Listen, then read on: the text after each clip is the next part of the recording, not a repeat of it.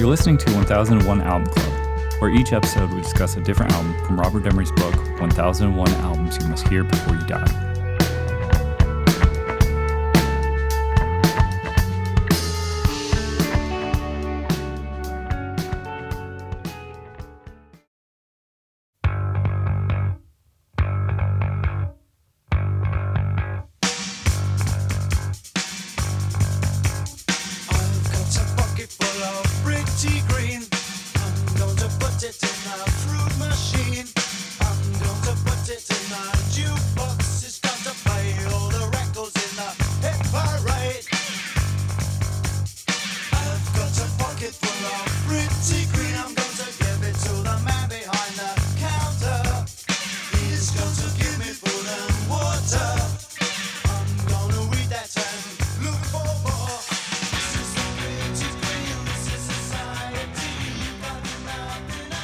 This episode we'll be talking about the Jam sound effects. On the line I have Rob. Hello. Ben. Hello. And Kyle. Hi there. Sound Effects is the fifth studio album by the English rock band The Jam. The album was released on the 28th of November 1980 on Polydor Records. The producer was The Jam and Vic Coopersmith Haven, and the genre is mod revival, new wave, and post-punk. I'm going to read from the book, Tim Sheridan. The angry young man is a central figure in post-war British culture. From Jimmy Porter to Joan Osborne's the 1956 play Look Back in Anger to the punk explosion of the late 70s. Few bands explore this with keener insight than The Jam. With a string of even more confident and potent albums, their chief songwriter and incendiary singer-guitarist Peter Weller became the Bard of Bile, giving voice to very British frustrations and dreams. Their previous release, Setting Suns, broke the top 5 and spawned 2 number 1 singles in the UK, but America did not pay much attention, underscoring their distinctly British perspective. After emerging from the Townhouse studio with their follow-up, they drew mild criticism for obvious references to touchstones of British pop canon, such as the lifting of the bass line of the Beatles' Taxman for the punchy start. Such complaints, however, misunderstood the incorporation of elements that inform the work's creative minuet. In reality, the album is a work of startling originality. While not a formal concept album, taken together, the songs form a portrait of the disgruntled yearning that is central to the complaint of the angry young man. From the empty consumerism of Petty Green to the bitter dolor of Scrape Away, the listener enters a world of failed potential. At the center of it all is That's Entertainment, with its double-tracked acoustic strum and a litany of everyday annoyances. It captures the essence of what made the band so important. All right, what do we think of The Jam sound effects? Masterpiece. This is a fucking good record. This is The Jam. I had not listened to this one before. Yeah, the only song on here I'd heard before was Start. I'd heard That's Entertainment? Oh, I guess I'd heard that too. Yeah, Start and That's Entertainment I'd heard. But, oof. I mean, going from Pretty Green to Monday, like that 60s throwback, and song to song, this thing is... Okay, so Paul Weller was 22? Yep. He just turned 22 when he started recording this, his 5th album. Yeah. 5 albums in at 22? Just turned 22. Some real Ray Davies vibes on this Monday song. Oh, dude, very much. I was getting, like, on that turnaround, very much like Waterloo Sunset. Yeah, this is a complete Kinks throwback, but very original, and this one blew me away. I mean, we got the Ahmad Khans, and I thought, great, fine, The Jam, but then this one kicked off, and I couldn't believe that this was the same band. They progressed so quickly, and they sort of shed the what would you say, the punk, the sort of rock element, and they grew into a more subdued, incorporating into Britishisms and incorporating that 60s style with acoustic guitars, Kinks, very clever writing. It's just wonderful. I love how they've developed. I love the direction they've gone. I wasn't that into Ahmad Khans. That was the first time I listened to that too. I remember at the time wishing we had gotten their first album because it's got like In the City and more energy. And some of the stuff on All Mod Cons that seemed like, well, there was a Kinks cover on All Mod Cons, and David and Watts, the reference, and the references to that style of music, for some reason, they weren't ringing well with me, even though I like that style of music. But at this point of their career, it's I don't know what it is about it. It's like there's enough of themselves shining through that the influences that they wear on their shoulder, like just straight up lifting the bass line and the guitar riff from Taxman, they're bringing enough to the table, elevating the source material enough of just that whole pipe psychedelia sound, making it something new for the 80s. And I'm fully on board with it. Like, I'm listening to it, I'm seeing like, oh, well, Futureheads listen to this. Oh, Supergrass listen to this. You know, I wrote down Futureheads should be ashamed of themselves. Yeah, I think Kyle, you mentioned REM too, and I wrote down the same thing. I was like, the entire Athens scene was, probably tapping into this album, REM and all this other. This is Athens bands. 80s throwback power pop. I think how it should be done, in my opinion. I haven't heard someone do it better than this. I was shocked when I heard But I'm Different Now, because 1 Million by REM is one of my absolute favorite REM songs, and it's a direct copy of this song. I mean, even more than like Start is a riff on Taxman. And I don't know. Yeah, so many bands have lifted from this record. And just, Paul Weller he came out and said, well, this is mostly influenced by Revolver and Off the Wall. And that's just such an interesting mix. I get, considering, and I see why they're getting blowback because, Off the Wall. Yeah, and Beatles, I mean, it wasn't cool for punk bands to reference the Beatles in 1980. With phony Beatlemania's Bit in the Dust, kind of being the but this is only like 10, 11, 12 years maybe after Revolver came out, maybe 14. Revolver was 66, I think. 14, yeah. All right. I think just 4 years ahead of this, Replacements are gonna name their fucking record "Let It Be." Yeah. Yeah, I mean, they wear that shit on their sleeve. But are they new romantics? What are they? What is Jam? it? Jam's not. No. No. Replacements aren't either. And what is this? Is this just power pop? Is this? It's like a power pop, 80s psychedelia power pop, and it's still mod revival. The Jam were never really that punk. Like, even back in like their more fast paced, aggressive stuff, it's still very mod revival. Like maximum R&B era, The Who, that with their skinny ties and like their cropped cuts, and they're still doing that. Only I feel at this point of their career, it's like their own songwriting chops and their musicianship has developed and grown enough that, to me, they no longer just sound like a throwback band. They sound like a band that is doing their own new and exciting thing that's just inspired by a previous era, It's a pastiche for sure. Yeah, they took that Kinks sound and what the Who were doing with some of those earlier bands, Small Faces or even the Faces, and just took that and just now it's the late 70s, 80s, and they've incorporated a little more attitude from punk, post-punk, new wave, all that stuff, and they're mixing it in, and they've done a fantastic job of creating an angry, the same anger that the Who were talking about, but just bringing it more forward, being a little more, having those galloping drums, having that those sentimental songs with doubling up the acoustic guitar, and the harmonies are great. They have those like slight harmonies, really great bridges.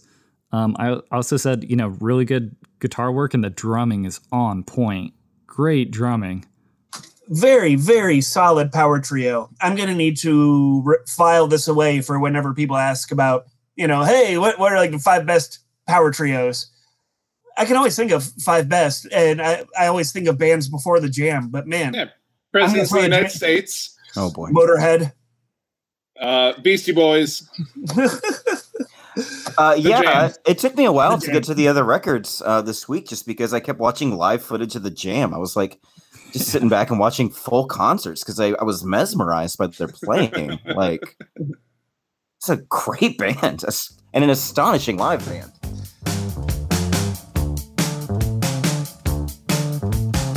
It's not important for you to know my name, nor I to know yours.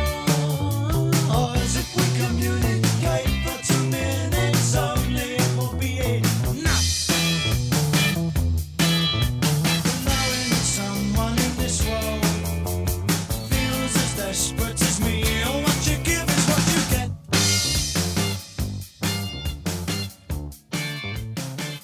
I remembered where Paul Weller showed up recently. He was he played guitar on and Through the Wire on Peter Gabriel Melt.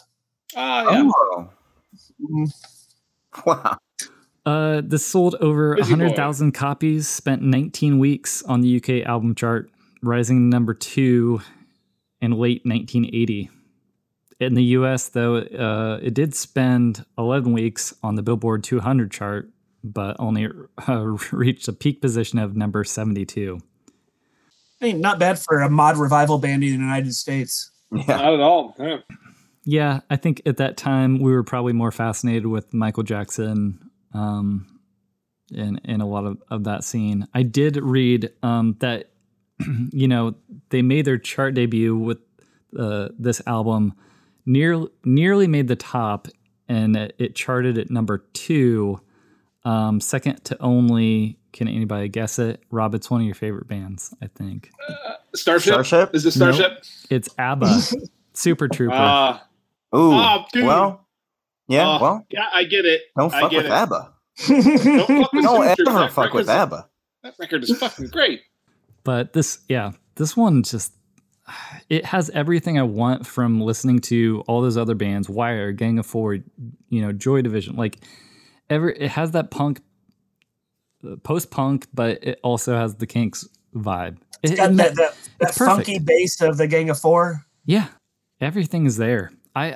I was so startled too to read every single review had this element that they were like, well, this start is obviously a ripoff of the Beatles, Taxman and blah blah blah. And I was like, who cares? Like, this is a good album. Talk about how good these songs are. I like when a band is so, like, the beginning of the song being Taxman is so on the nose. And if you don't get it yet, the band lets you know a second time when the guitar solo comes in. Like, the first riff of the guitar solo is the riff that starts off the guitar solo in Taxman. He then goes a different direction with it. But the way he starts off with, like, the first 2 beats of the Taxman guitar solo, just kind of like, yeah, we know. We know, and here's us letting you know that we know. And I appreciate stuff like that. Like when they are in on their own, I don't want to call it a joke, but anyone's like, oh, it's derivative of Taxman. Well, yeah, the band knows that, and they let you know by also putting it in the guitar solo. Yeah, it's not subtle. Yeah. Yeah. People were wondering why, George Harrison, I guess, could have, technically gotten royalties or Songwriting credit.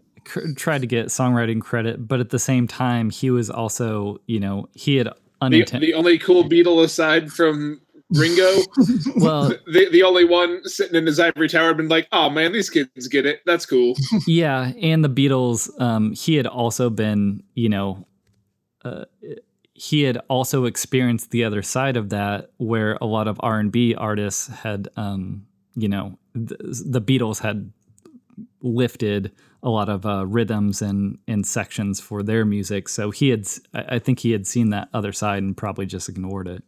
I mean, the first song, Pretty Green, is a very cynical song about money. And Taxman is pretty much whining about being rich and having to pay taxes. So I don't know if that was like a little shade. Yeah, So, there you go. Start is not the only song that they recycled that riff on. I learned Also, the songs "To Be Someone" and "Liza Radley," they use, whether on bass or guitar, they use that same Taxman riff. It's a versatile riff. Absolutely. It's catchy and bouncy and funky. Yeah, once I got to That's Entertainment, I was like, here we go, Replacements.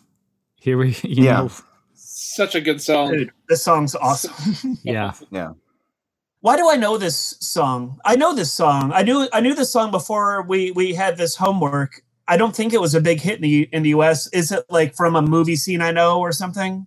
No idea. I felt the exact same way. I was like, oh, I know this song. This is from that one thing yeah. Immediately singing the chorus. Yeah. Entertainment. Pop culture has you know, it's so, when we were doing the Gang of Four album Entertainment, I remember thinking like, oh, is that the album that's got that song That's Entertainment on it? And so I didn't realize it was the Jam. And not only that, but I didn't realize that at this point of the career, the Jam is definitely really pulling on some Gang of Four influences. It's like it comes full circle in my head, you know? You know, I looked it up and I couldn't narrow down any sort of, you know, pivotal scene in a movie or anything like that. I think it just floated around on comps and things like that. I think I found it. The song was in the 2006 movie Stranger Than Fiction, starring Will Ferrell. Will Ferrell? Perchance you've seen that film. I might have, but I don't remember anything about that film, let alone the soundtrack. But maybe I planted a seed. Is that the song that he plays on an acoustic guitar after selling all of his stuff out of his yard? No, Are you thinking of the 40-Year-Old Virgin? No, I don't know what scene he sings it in, but in that movie, Rob, he sings that Reckless Eric song. The whole round world. Is that what it is? Whole round world? Yeah. Yeah. So I was gonna, for this song to also be in the soundtrack, that I guess that checks out. I forgot to bring up in the last one that the producer of the Hypnotized record was also the same guy that produced Reckless Eric. Oh, cool. You can cut that out too, Birch. You guys look a lot more excited than Birch does right now. That's because he just got his Pfizer shot. He's not quite up, but second shot. And man, it's an earworm. It's so much of an earworm. It's so much of an earworm that we don't realize that we knew it already. Or it's so much of an earworm that we knew it already. It's one of those songs that it's so much of an earworm that you know it without knowing why you know it. And Paul Weller describes it as one of those songs that kind of writes itself. He wrote it in about 10 minutes, inebriated one night, singing about, you know, in the lyrics, I don't have the lyrics in front of me, but it's just the type of stuff that you would see sitting on a park bench in an inner city. Like, just like when, like, there's a couple fighting, there's trash on the ground, there's like a car alarm going off, type of stuff. That's entertainment. That's entertainment. Each verse, he just lists the stuff that he can see, and then that's entertainment. And he just shouted out in like 10 minutes. And it's this pop gem earworm that now my brain has just thinks it's always existed. Yeah. I always love this song. Yeah. It's great. And it's a good transition. It's the side closer for side one. Plus it has, you know, those two acoustic guitars, which I wouldn't have expected from the Jam, being this sort of mod revival band to suddenly throw in two guitars and harmonize to this quirky song. It's great. I could see the Who doing that though. Yeah, who would play second acoustic though? Entwistle? I don't know. Daltrey can play harmonica. Does he know his cowboy chords? Townsend? I think I've seen him play some rudimentary guitar before. To play along with the Who song, what, like ADG? Yeah, I guess Townsend and Daltrey could do it. Yeah, you're right. Definitely the Kinks. Get down on that. Definitely the Kinks. Yeah. Those brothers. Does anybody have does anybody feel like the front side is a little loaded, or we feel like it's pretty even? The front side is a little loaded. It's a little loaded. There's more memorable songs. Yeah, but side two, you've got Man in the Corner Shop, and Scrape Away, which isn't. It sounds like the closing song of a live show. Walking around the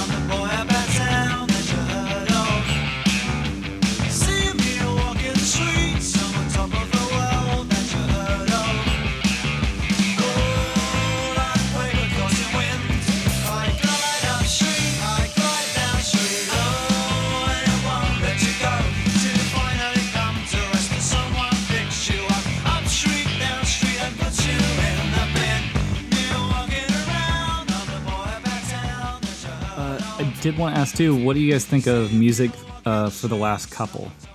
Do you remember that one? Doesn't Man in the Corner Shop and Music for the Last Couple both have a lot of la la las? I think they both like they're next to each other and they both have la la la choruses. I hear that. I think. I hear that compressed air. Is this Joy Division? Yeah.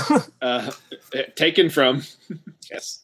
Man in a Corner Shop gave me not only big early Kinks vibes, but also Hollies, which Yep. I love the Hollies. Yeah. He ain't heavy. He's my brother. Man, there was a quote from the guy from the Hollies I read in like Paste or Magnet or something.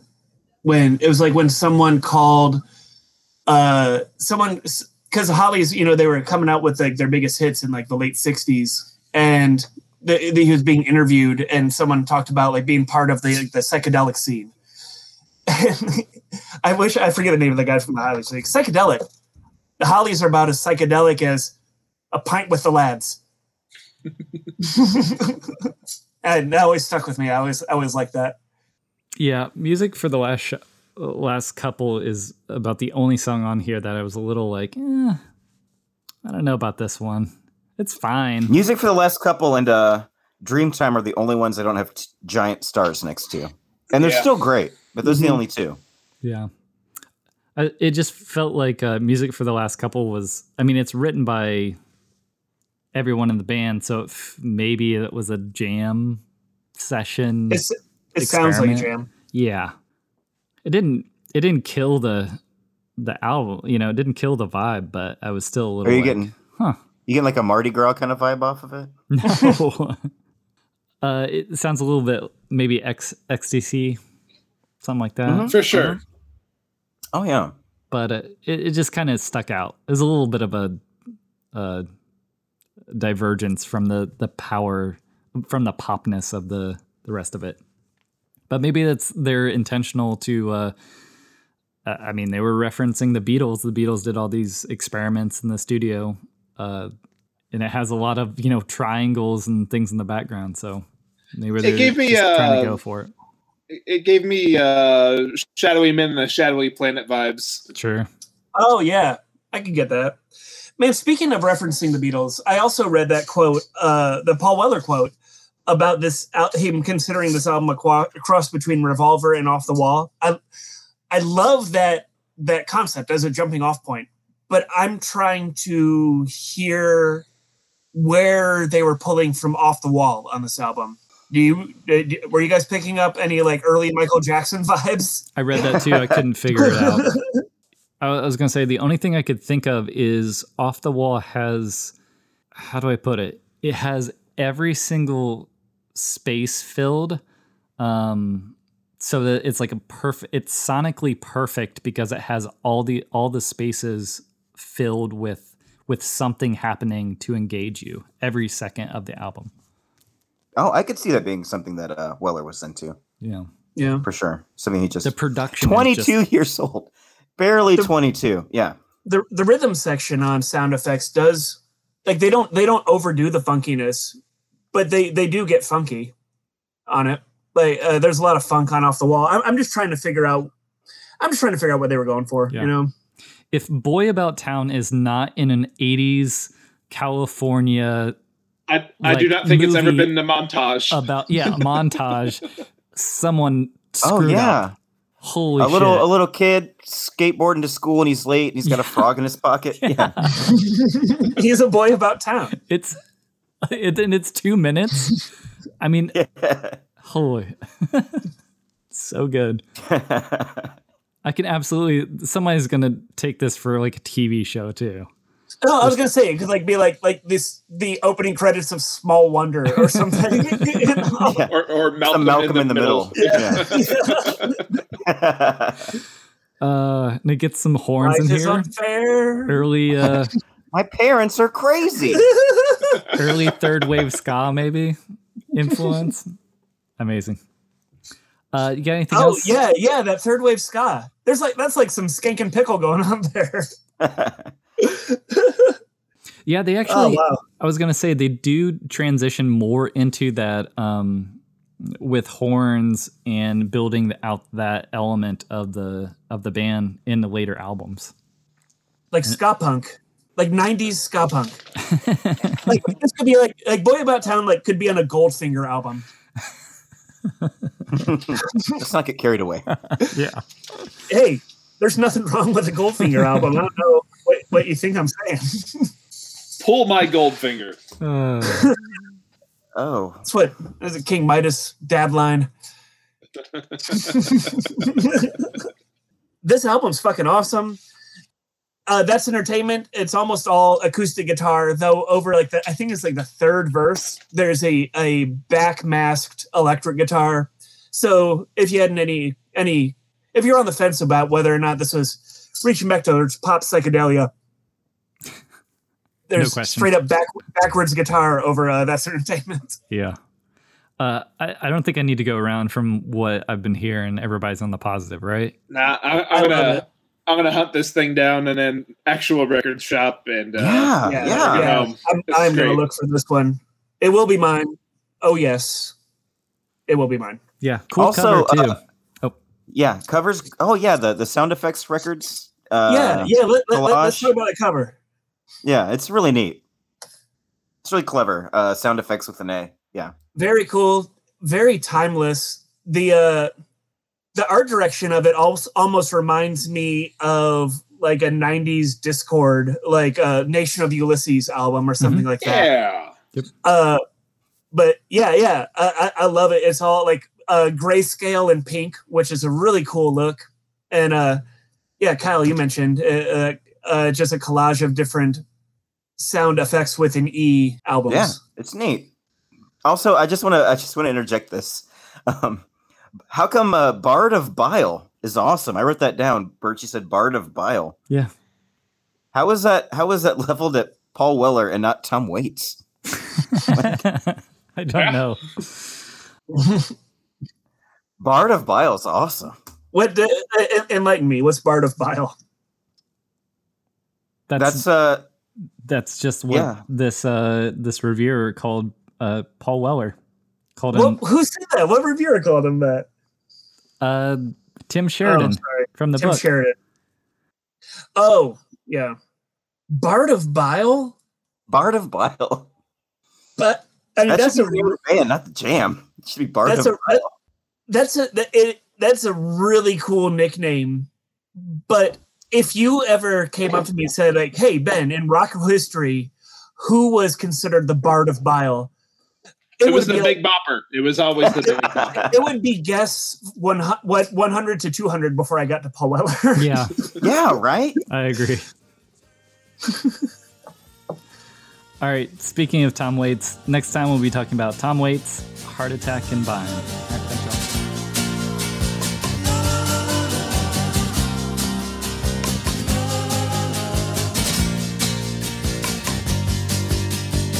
Waking up from badges and smoking cigarettes, cutting water and smelling stout perfume. Hot summer's day and sticky black tarmac, pretty ducks in the park, gal wishing you were far away. That's entertainment. That's entertainment. Two lovers kissing most the scream of midnight. Two lovers missing the tranquility of solitude. Getting a cab in, travelling on buses. Read no graffiti about